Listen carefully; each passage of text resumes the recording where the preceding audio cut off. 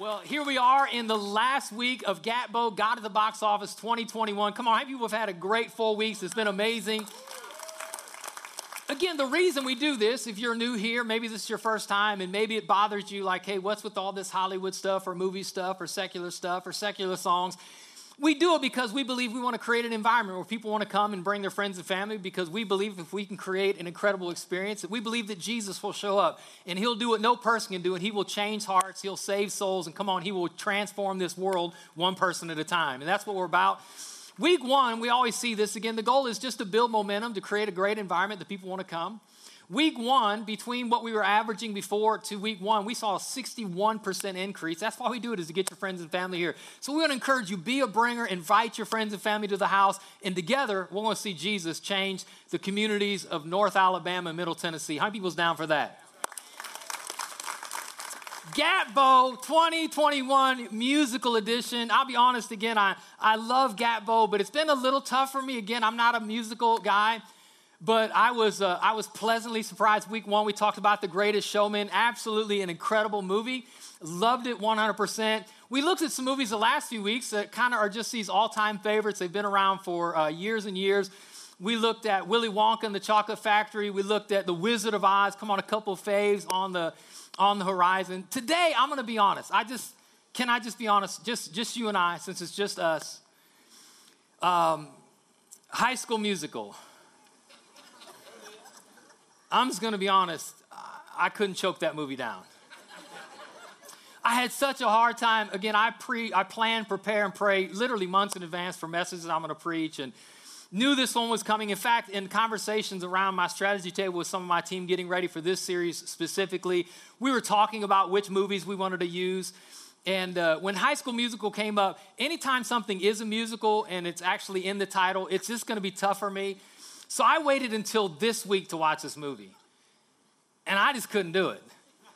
Like anybody else here or in Lawrenceburg, were you raised in a household where you couldn't get up from the dinner table until you finished your green beans? And so I was a kid, it's 11 o'clock at night, and I still got to play the green beans. Like that's how, like the 11th hour, I'm like, I got to watch this movie. So the good news is I'm prayed up and prepared for what I believe Jesus has to say, but I just couldn't watch all of High School Musical. But I know some of you are big fans. It was a big movie. Where are my High School Musical fans at? Florence, Lawrenceburg. How many people have never seen it before? And you'll probably never watch it. Y'all are my people right there. But let me just tell you again, the reason we do this, the reason we look at movies is not for what movies have to share, but we take the movies that are popular in culture and we lean in to find out really what the spiritual principles are. Our goal is not for you to listen to a message. Anybody can do that. The goal of what we do here is for you to have an encounter in God's presence and for you to walk out of here hearing God's word and know how to apply it to your life. What does it look like in moral conflict? What does it look like raising kids? What does it look like in your marriage? What does it look like in your career or in your student journey to live for Jesus? We want you to walk out and live this thing out. That's why we try to be very, very practical. So this conversation in this movie on High School Musical, if you've not seen it, just quick recap, is basically this.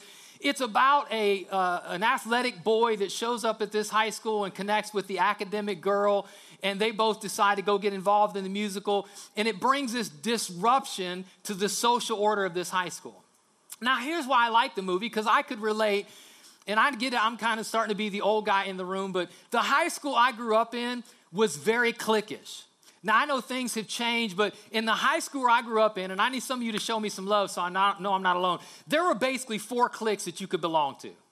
Like, there was 4 cliques, and you kind of had to find your way and fit in. There were the jocks. Come on, where am I? If you were a jock in high school, wave at me. Come on, if your memories are greater than reality, wave at me.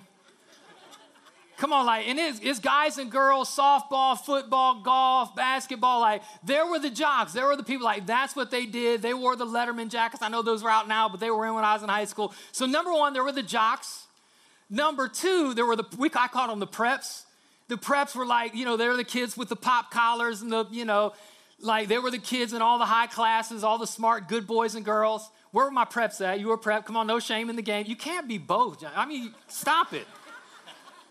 Okay, I'm not getting a lot of participation. Lawrenceburg, I need you to raise your hands. I'm just telling you, the last 2, it's all downhill from here. Too late, you can't get on the first 2. So we had the jocks, we had the preps, we had the band nerds. That's what we called them. No offense. Don't be mad at me. This is what we called them. Where are my band nerds at? No, come on, you ain't. I'm going to have some ushers remove you if you keep up. And the last but not least were the burnouts. Come on. Come on. Some of you, that's why you needed Jesus, because of high school. So those were the four, right? Those were kind of the four categories. Like maybe you're wondering, like, where did I fit in? I didn't really fit in anywhere. I got along with everybody. I partied too much to be a jock. I was involved in too many AP classes to be a burnout, and I partied too much to really be a prep. So I kind of fit in all the scenes. But here's what's crazy as you look at the four, and I got to say it like, so I grew up in the Breakfast Club generation. Forget High School Musical. Let's talk about the Breakfast Club today. Where are my Breakfast Club people at? Now, here's what's crazy is each of those kind of four cliques, it was so clear when you spotted them based on how they walked, how they talked, how they dressed, how they carried themselves. You could always pretty easily tell who fit in which clique until Friday night came. Now, everybody loves Friday Night Lights because no matter what of the four sides you fell on, whether, again, you were a jock, a prep, whether you were a band nerd, or whether you were a burnout, when it came Friday night, we all came underneath the banner of our high school. And you would show up on a Friday night, and my Friday nights were lit. Here's why, because everybody laid down their personal cliques for the cause of the high school, because you had the jocks on the field. Come on, you had the band nerds down on the end zone, rocking out Drumline Friday night. You had all the preppy kids popping collars, wearing colors in the stands, and the burnouts were under the stands, but come on, they were there. And they all kind of laid it down, and come on, we were one voice, and where I grew up, come on, when the drum line hit, it was go Orientals, go. I know it's not politically correct anymore, but East High Orientals, that was the school I went to. But come on, everybody would sing, go Orientals. I mean, it was just the thing. Like we became one kind of movement in the moment. Here's what I want you to know today is something powerful happens when we trade cliques for community. Like this whole school, like we surrender our individual tribes for the banner of East High Orientals. And we just don't see that in high school ball, right? We're getting ready to move into college season. Anybody excited about college football? And there's something powerful about walking into a stadium, a college stadium on game day. Why? Because when you walk into the stadium, you don't see color, you don't see money, you don't see political leanings, you see one team and a fan base. Come on, you see Roll Tide. Come on, you see Roar Lions. You see Go Vols. Come on, you see War Eagle, and you see Go Buckeyes. Come on, you see everybody. Come on, well, listen. If I didn't say your college, I only have so much time. Don't email me. You didn't say my school. Get over it. But come on, listen. Everybody has their political leanings and their stances and their positions and their cliques, but something powerful happens. Something profound happens when people trade their cliques for community. Now, what would happen, and I would say this way, what should happen if that same principle that takes place on Friday Night Lights in high school football, on college game day, what would happen if that same thing took place in the house of God, where we laid down our personal cliques and come underneath the banner of Christ? The reason this is so important is because, I don't know if you know this, we are currently living in a season and a generation where there is lots and lots and lots of division. And I want you to hear this today. As your pastor, you need to hear this. This world wants you to pledge allegiance to cliques. We are called to pledge allegiance to Christ. This world is going to try to pull you into their cause and pull you into their passion and pull you into what they stand for. And I'm not telling you you can't have a position. I'm not here to tell you you can't have a passion. What I'm here to tell you is all of your passions, all of your cliques, and all of your causes, when you come to Jesus, they are all underneath the banner of Christ. And when we elevate our cliques and causes above Christ, that's where division and disunity gets in the house. And so it's a big deal. In fact, it's such a big deal that the Apostle Paul spends some time and he talks about this conversation of disunity and division. And we're going to lean into this conversation, first chapter of Corinthians, chapter 1. And I want you to listen what the Apostle Paul says. Watch this. He says, verse 10, he says, I appeal to you, dear brothers and sisters, by the authority of our Lord Jesus Christ, to live in harmony with each other. Now, I don't know if you noticed the words he opens with, but he's like, I plead with you. Come on, Lawrenceburg, I beg you. Come on, Faith Church, please will you live in harmony? Now, you don't have to plead for what's present. Right? I mean, if your kids are brushing their teeth, you don't have to tell them to brush their teeth. If your kids are making the bed, you don't have to tell them to make their bed. Come on, wives, if your husband's remembering the anniversary, you don't have to sit down and send out subtle reminders. You only have to plead for what's not present. So the fact that the Apostle Paul is saying, please, will you be unified? Will you be just like one voice and one heart? Tells us that it wasn't present, which is why he's spending time in this portion addressing it. He goes on, he says, let there be no divisions in the church, no schisms, no place where we're separate. And he says this, rather be of one mind, every voice, Lawrenceburg, Florence, every voice, read this with me, rather be of one mind, united in, and now the other 80%, I need you to get on board. This is a spectator or participator, not spectator sport. Come on. Rather be of one mind, united in, and all the women united in, men. Says, this is what I want you to gather under. Why? Because there was some division. This is so crazy. It almost feels petty, but there was some division in the first century church, which for a minute I find kind of crazy because on one hand, it feels like, does anybody else sense the division in our culture? Just so I know I'm talking to my people. Anybody else feel what I feel and sense what I sense? On one hand, what we're experiencing is not novel. It's not unique to our generation. Division and disunity has been around for at least 2,000 years because the Apostle Paul had to address it all the way back in the first century. So this is not a new problem. But on the flip side of that, I almost feel like you think in 2,000 years we would figure this thing out. Because here we are 2,000 years later and we're still struggling with disunity and division, which means this word is for us as much as it was for them, that we need to allow no divisions among us. We need to have no schisms, no separations, no personal causes over the banner of Christ. We need to be one body, one voice, one heart, one cause, and it's Jesus. Come on, somebody. So notice what the problem was in the first century church. It feels kind of weird, but here was what it was. He says, for some members of Chloe's house, so this is the tattletale, by the way. For some members of Chloe's house have told me about your quarrels, my dear brothers and sisters. Some of you are saying, I'm a follower of Paul. Others are saying, I follow Apollos, or I follow Peter. Or some are saying, I only follow Christ. So here's where the division was. This is crazy. Everybody had their personal favorite pastor. And I get it. In a church this large, some of you have never met me, never shook me. Some of you here love me, but you don't know Pastor Adam. Some of you are here for Pastor Adam, but you don't really care for me. Or you're here because you connected with Pastor Chili, but you don't really know Pastor Ryan. Right? Some of you love Pastor Ronnie, but don't, but it's okay if you have a personal preference, but it became so problematic that in church services, like everybody's got their shirt on. I love Pastor Steve. Or not, I don't know.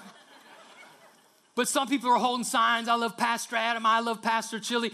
And it became such an issue that they started to debate and become divided. And when they showed up in church, there was the Pastor Adam section, the Pastor Chili section. Then they started fighting. All of a sudden, what became priority, Jesus, all of a sudden become a non-conversation. See, again, there's nothing wrong with having passions and positions, cliques and causes. But when it's elevated over the cause of Christ, we've missed our purpose of the church of the Lord Jesus Christ. When we're talking more about our personal passions rather than winning lost people and building believers, we have lost our way in a world that's divided, and it has to stop at the doorway, not of a building, but of the hearts of believers. Come on.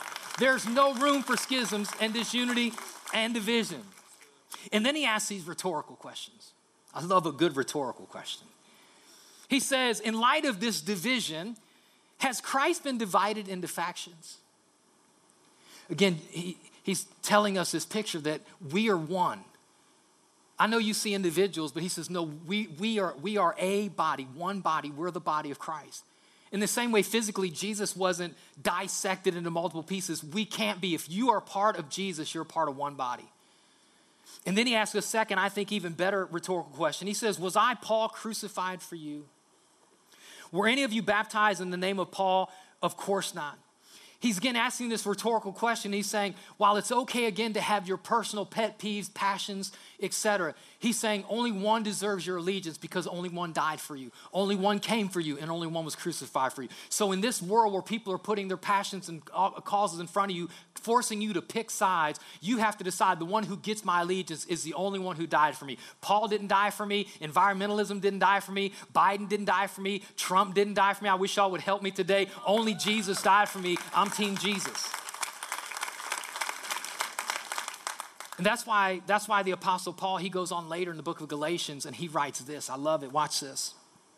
He says, Galatians 3:28, he says, there is no longer Jew or Gentile, slave or free, male or female, for we are all, everybody say it, for we are all, come on Lawrenceburg, for we are all one in Christ Jesus.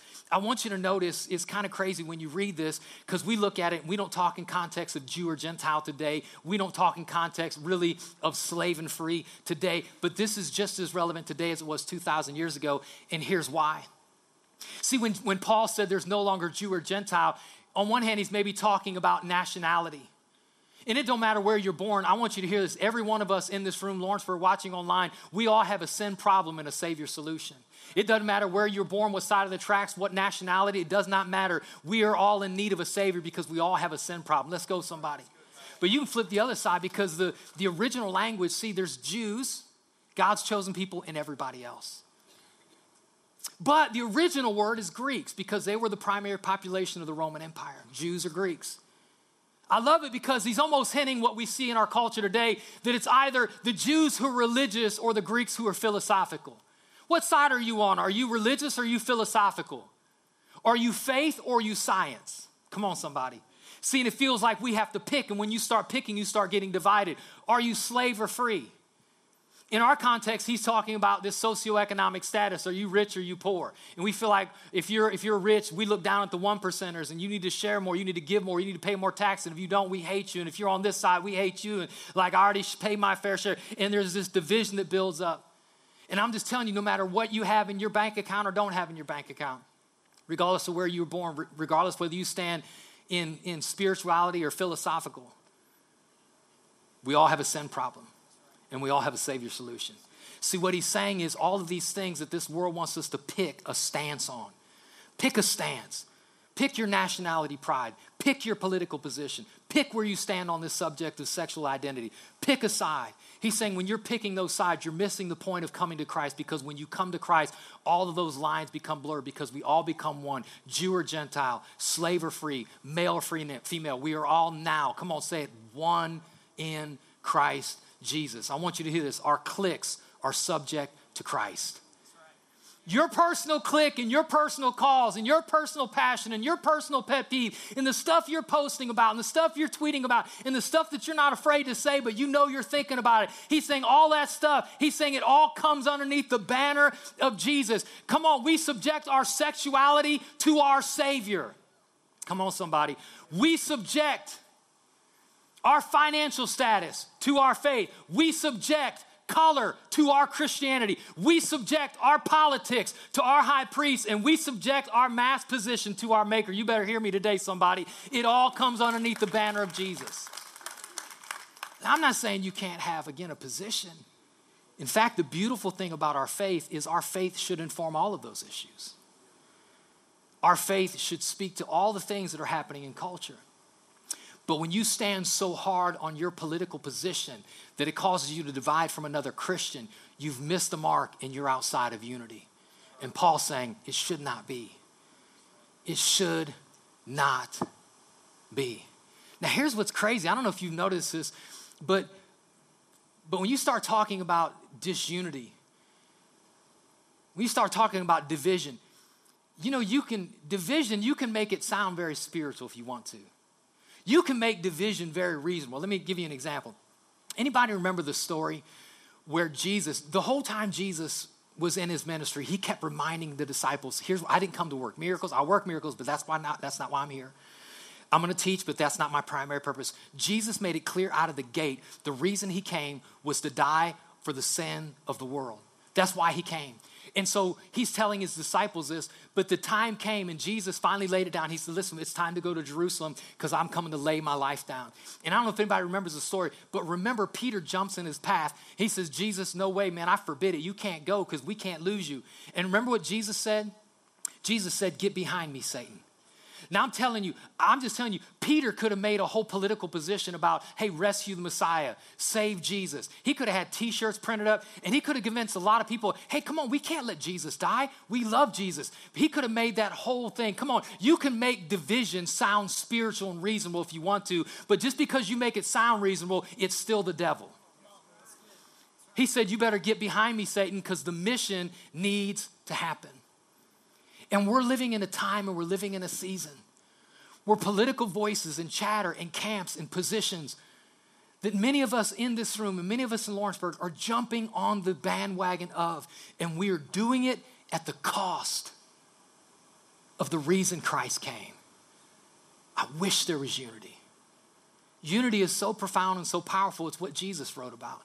In fact, it's one of the things, there's only 2 prayers recorded in the Gospels that Jesus prayed. We know he prayed a lot, but kind of we get this inside feeling. What was Jesus praying about? One of the first things we know Jesus prayed about was submission. Anybody here got a bad attitude, needs some submission? Come on, anybody proud, not humble? Come on, I'm up there. Anybody here needs some submission in their life? Wave at me. Jesus said, I need some. If he needed some, you need some too. Some of you too rebellious to lift your hand. It's all right. I'll lift 2 for you. We're going to do this thing today, people. It's going down today. The second thing Jesus prayed for is found in John chapter 17. I want you to listen. Listen to what Jesus prays for. He says, I've given them glory. So Jesus is praying to the Father. He says, I've given them the glory that you gave me so they may be one as we are one. Think about all the things Jesus could have prayed for his disciples. He's praying for his disciples then and his disciples for all time. He's praying for us. Jesus could have prayed for blessings. Lord, pray me in a bigger house, a better job, and a better looking man. Come on, somebody. Jesus knew his disciples were going to be persecuted. He could have prayed for peace. He could have prayed for protection. Out of all the things Jesus could have prayed for, you know what he prayed for? Unity. He prayed for unity. And he says this, why? Out of all the things he could pray for, why did he pray for unity? Well, he says this in the next verse. Watch this, verse 23. He says, I am in them and you are in me. May they experience such perfect unity that, everybody shout that word, that. This is the reason Jesus is saying they need to have unity. I want them to have unity that the world will know that you sent me and that you love them as much as you love me. Why does Jesus want us to have unity? So the world can know. Come on, somebody. Division disrupts the mission. As long as there's division in the house, the mission we have to make Jesus known to this world is lost. As long as we're fighting about our position, as long as we're raising up our clique over the cause of Christ, this world will not hear our message that Jesus came to be the Savior of the world. He loves all lost people all everywhere. Come on, somebody. And so Jesus is saying, man, this is what I want for you. I want unity because if you have division, you can't fulfill the mission. What's the mission? What's the mission? Our mission is worshiping together and working together. Come on, somebody. I don't know about you, but all the COVID, we was out and looked like we was going to have to get back out. I was watching online, but there is nothing like coming together with the body of believers, lifting our voice in one place, one location, to one name, Jesus. Come on, there's nothing like it. But I'm about to tell you right now, come on, you can't worship right when you got some hate in your heart, especially when that person's standing beside you. If you got a problem with people of color, you got a problem with people of financial means or no means, or you got a problem with whatever. Listen, when you got that kind of stuff in your heart, it will disrupt the mission of the church that we worship together. You know how I know it? Because I had some junk up in my heart and it kept me from worshiping. When I first started going to church, some of you guys have heard me talk about this a lot in my journey. But again, I met my wife at a dance. A dude bailed out last minute. Was supposed to take her, didn't take her, so I got her, and now she's mine. That's right. I punked that dude. So this cat, his name was Lonnie. He went to the same church my wife went to. So when we started dating in high school, I had to go to church. I told you all that before. So I had to go to church. So this dude had an issue with me because I took his girlfriend, and I had an issue with him because I just had a bad attitude in high school and I had an issue with everybody. And so, listen, I think hypocrisy is a really bad thing. So I was the same way in the church as I was in the world, and now I'm a Christ follower. I'm the same way in the world as I am in the church. Listen, you better get the same thing no matter where you're at. So if I was willing to fight in the world, I was ready to throw down at church. Let's go.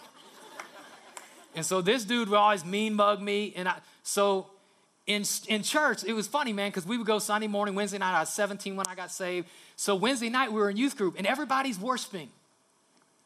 We were singing songs back then. Some remember that. As the deer panteth for the water, so my soul long after you.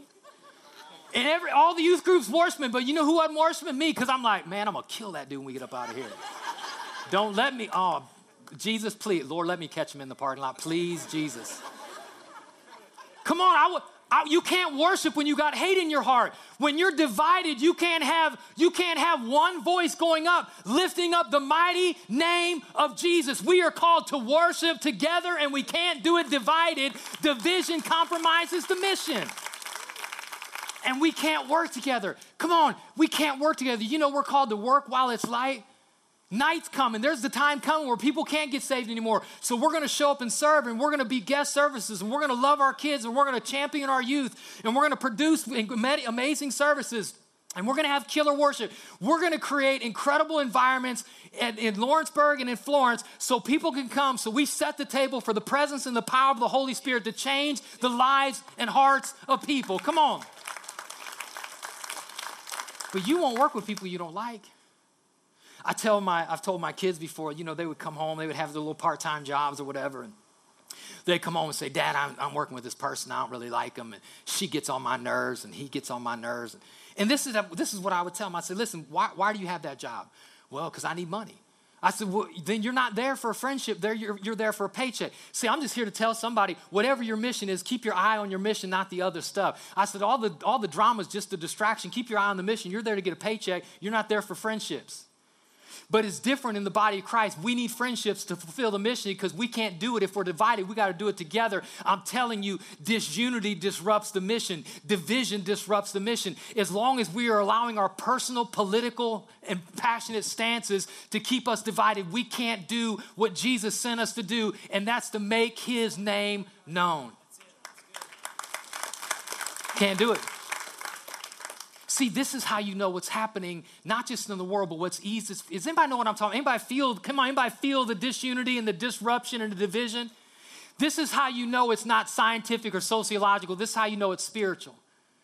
Because it keeps disrupting the mission. We can't do what Jesus called us to do because everybody keeps on picking sides.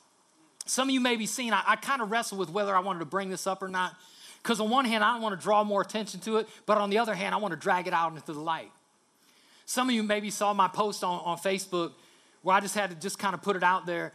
I can't tell you how much shade we get from other churches. You know, they don't preach the word. They're all showy. They don't love Jesus. They're the church with the cafe. They won't never name us, but they're always they're the church with the cafe. They got the lights and haze. They got the big LED walls. And here's the problem with it. Finally, I saw enough, and it wasn't just one pastor. Everybody's like, would you? No, I'm telling you, if you all saw the ridiculousness I see on a regular basis. And finally, I just called that junk out. Do you know why?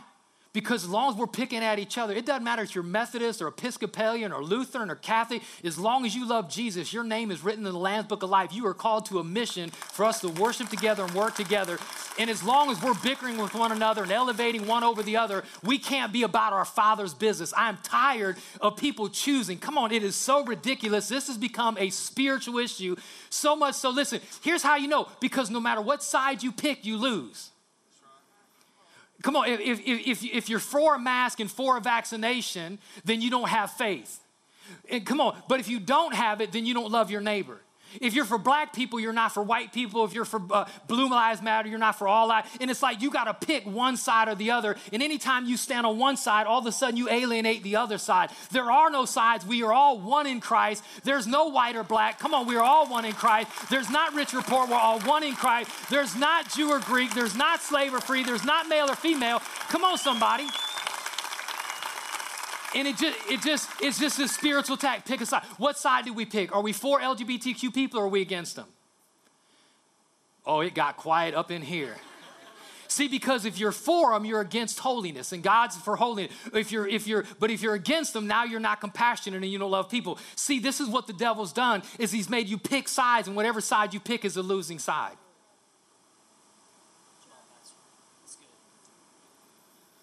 But the problem is we just keep picking. We just keep choosing. And Paul's saying, listen, again, all of our faith should inform all of those decisions. But when you stand on your soapbox and you declare your position over your submission to Christ, you are creating and causing disunity, and you're making us miss the mission of making Jesus known. Come on. We cannot win if we are not one. We can't win. We can't do it. Unity is mission priority. We have to be one. We have to be one. If you want to talk about Jesus. If you're going to post about Jesus. If anybody follows me on social media, and I get shade for this, Pastor, you're not political enough. Yep, that's right. Do you know why? Because I have worked too hard, prayed too long, and God's given me too much favor to compromise my leverage with people because of one post. They take it out of context and they've not heard anything else I say. Until you have the privilege to know my heart, don't take me out of context on a post on social media. So I choose to avoid all that. Do you know why? If I'm going to post Jesus, because he's the one who can fix the white, black, blue, red, brown. He's the one who can fix the LGBTQ and all the issues we have. He's the one who can fix Republican or Democrat.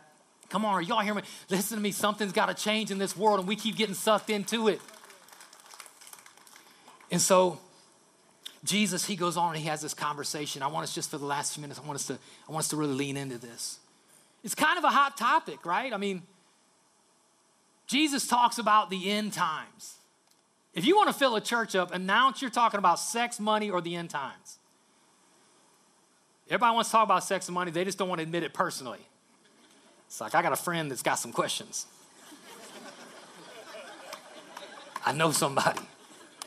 But everybody wants to know, listen, you don't have to love Jesus, but you start talking about the end times, you start talking about the book of Revelation, and everybody will show up. Jesus engages, everybody listen, Jesus engages in this conversation, and he says some things that are so profound and so practical. I don't want you to miss it. Jesus starts talking about the end times. And let me just say this side note real quick. The last days, that term, the end of time, the last days is a term you find throughout Scripture. People are always wondering, when are the last days? Jesus said on the day of Pentecost, we're getting ready, anticipating the day of Pentecost, after his death and resurrection, he quoted Joel in anticipation of the outpouring of the Holy Spirit. And he said this, in Joel, the prophecy was fulfilled. In the last days, I'll pour out my spirit on all flesh. Jesus was saying, this is the beginning of the last days, which means we've been living in the last days since the time of Christ until now. All I know is I believe we're living in the last of the last days. Come on, I believe my king is coming quick and I'm ready. Y'all ready? So Jesus, his disciples are like, Jesus, tell us, like, when are you coming back? When is the culmination of the kingdom? When are the end of times? And he says this is their question. What sign will signal your return and the end of the world? Tell us how we know the end is coming. I want you to notice what Jesus says. For nation will rise against nation and kingdom against kingdom.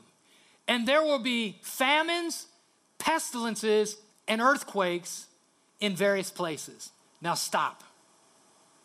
Jesus says, this is how you know when it's really gone downhill. This is how you know when I'm about to come back. Are you ready? Here are the signs. First thing he says is, he says, nation will rise against nation. If you look at the original Greek, the word nation is the Greek word ethnos, where we get our word ethnicity. What he's saying is, you're going to know I'm about to come back when this world turns upside down, when ethnicity starts rising up against ethnicity, when it starts being about black against white, against red, against blue, against green, against whatever color. When you start feeling tension between the races, that's how you know it's about to go down. Oh, come on, y'all don't see what I see happening in culture? Y'all better pay attention. The problem isn't happening in culture. The problem is it's happening in the church. There's no place for racial division when we're all one. Watch. And he says, and kingdom will rise against kingdom. This would be the traditional word we would think of nation. It literally means sovereign. Kingdom against kingdom. We're seeing wars, and they've always, but we're seeing wars on the global landscape. So he's saying when you see ethnicity rise against ethnicity, when you see wars breaking out, go back to that verse, please. Go back to it. Just leave it on here for a second. He goes on, he says this, he says, and you're going to see famines and you're going to see pestilences. You know what the word pestilence means? Global diseases. Gee, I wonder are we seeing any global diseases? Any? I can't really think of any, but I mean. And he says this, earthquakes. It almost feels like maybe he's talking about some environmental stuff. And come on, I'm just telling you, everybody in this room, you got a position on ethnicity. You got a position on nationalism. Oh, don't make me start talking about nationalism. Because you're gonna try to figure me out. Some of you I got in your head. Come on, Lawrence, you're trying to figure, what side is he on? Is he for Blue Lives Matter? Is he for Black Lives Matter? Is he for Trump or Biden? There's nothing wrong with nationalism. But when your flag and your banner is this nation over Christ, you have miselevated the wrong principle and priority. All of our cliques and causes are subject to the banner of Christ. Not Trump first or Biden first or whoever first, it's Jesus first. It's not white first or black first or red first, it's Jesus first. It's not rich first or poor first, it's Jesus first. It's not gay, straight, it's Jesus first. It is Jesus first. All I know is when we come to Christ, we all come with a heart of repentance. We all need a Savior, and Jesus is the solution to being our Savior. Come on, we all become one in Him because we all need Him, so we all preach Him. Come on, the mission is priority one, and division strips us and compromises the mission. This is how you know the end is near. It gets worse. He says this, and he says, and many, Lord help us, and many will turn away from me and betray each other. Now, I don't know if you picked it up. See, Jesus isn't talking about what's happening in the world. He's talking about what's happening because you can't turn away from Jesus unless you first were facing Jesus. So what he's saying is there's going to be a group of people, there's going to be a body of people that were focused on me, and they were focused on unity, and they were focused on the mission, but all of a sudden they started listening to the political landscape and CNN and Fox News, and they started listening to the world, and they started posting, and all of a sudden instead of focusing on me, they started focusing on their personal cliques and causes of environmentalism and nationalism and racism. They started focusing on their little pony show instead of focusing on me. And when you start turning away from Christ, you turn away from the source of love, and you start to lose your love, which means why we betray each other and we start to hate each other. Y'all don't have to help me. It's all right. Division is distraction. You know what the word division means? That y'all get, this is free. You ain't even got to pay for this college class or nothing. You can audit this one for free. Division, I was curious, like by, the prefix by means two. Well, die means two. I was like, well, by or die, how come there's two? Well, this is free right here. Die is Greek and by is Latin. But division literally means two visions. Well, unless you got a lazy eye, how are you going to look two different directions? Oh, I didn't even mean to go there. I'm sorry. Hey, don't laugh. They can't help it. They love Jesus. Jesus loves them too. He's saying, listen, you can't look two directions at once. Faith Church, we have to decide what direction will we look. And either we will look horizontally at the political and national and sexual landscape and take our cues from culture, or we will look vertically to Christ and take our cues from Him. But when you stop looking at Him and you turn away, you will betray each other and you'll begin to hate one another. And so he goes on, he says this, and sin will be rampant everywhere. And the love of many will grow cold. But he endures to the end will be saved. Let me ask you a question. When Jesus lays out the signs of His coming, the signs of the end days, and then He says, but if you endure it, you'll be saved. Endure what? Endure what? He's saying if you'll stand the tide of disunity that's pushing up into the house, that's how I know who my people are. Where you choose the cause of Christ over your personal clique. If you'll endure the voice of the political landscape, if you'll push back against the message of environmentalism, if you'll take your stand on the kingdom of God and not national pride, if you'll stand for the body of Christ and not individual colored believers, if you'll pick me over this world, if you'll endure to the end, you'll be saved. We are facing a tidal wave of disunity like never before. And it's not up to us to help what the world does. But when you come to Jesus, you're saying, that's my banner. I'm not a burnout. I'm not a prep. I'm not a jock. And I'm not a band nerd. I'm underneath the banner of Jesus. I'm not a white person, a black person, a rich person, a poor person. I'm not an environmentalist where I don't care about my carbon footprint. I am a follower of Jesus. He sets our marching orders. He determines our mission. And we refuse for division to stop the mission of reaching together, working together, worshiping together, because we want to do all we can to crowd heaven because Jesus is coming soon. How many people's with me?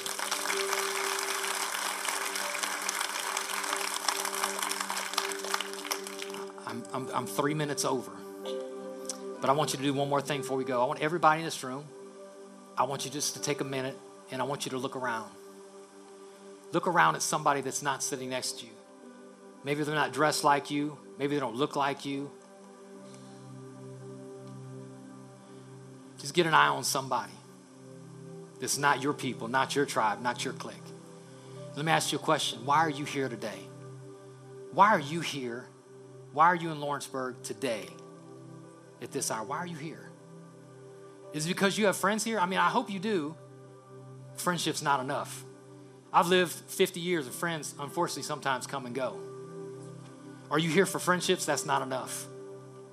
Are you here because maybe you share some hobbies or you share a job or you share some class time with a group of people here, like y'all come from UNA or y'all work together, do outages together? That's cool. But what happens when you graduate or you find another job? What I'm telling you is we need something more tangible to hold on to. The reason we show up here, the reason we serve here, the reason we give here, the reason we worship here, the reason we're passionate here is the cause of Christ. He will be the one enduring all time, Alpha and Omega, beginning and in name forever. That's why we're here. And that's why we do what we do. And so if you're here and you're just honest enough to say, either you have disunity in your heart, just honest enough to own it. Or you don't currently have it, but you're like, Pastor, I'm standing with you and there's no room in this house for disunity. I want you to stand to your feet. Lawrenceburg, I want you to stand to your feet and we're going to pray together. I was going to have you hold hands, but it's COVID and someone will write me a letter. How many people want to be about the Father's business?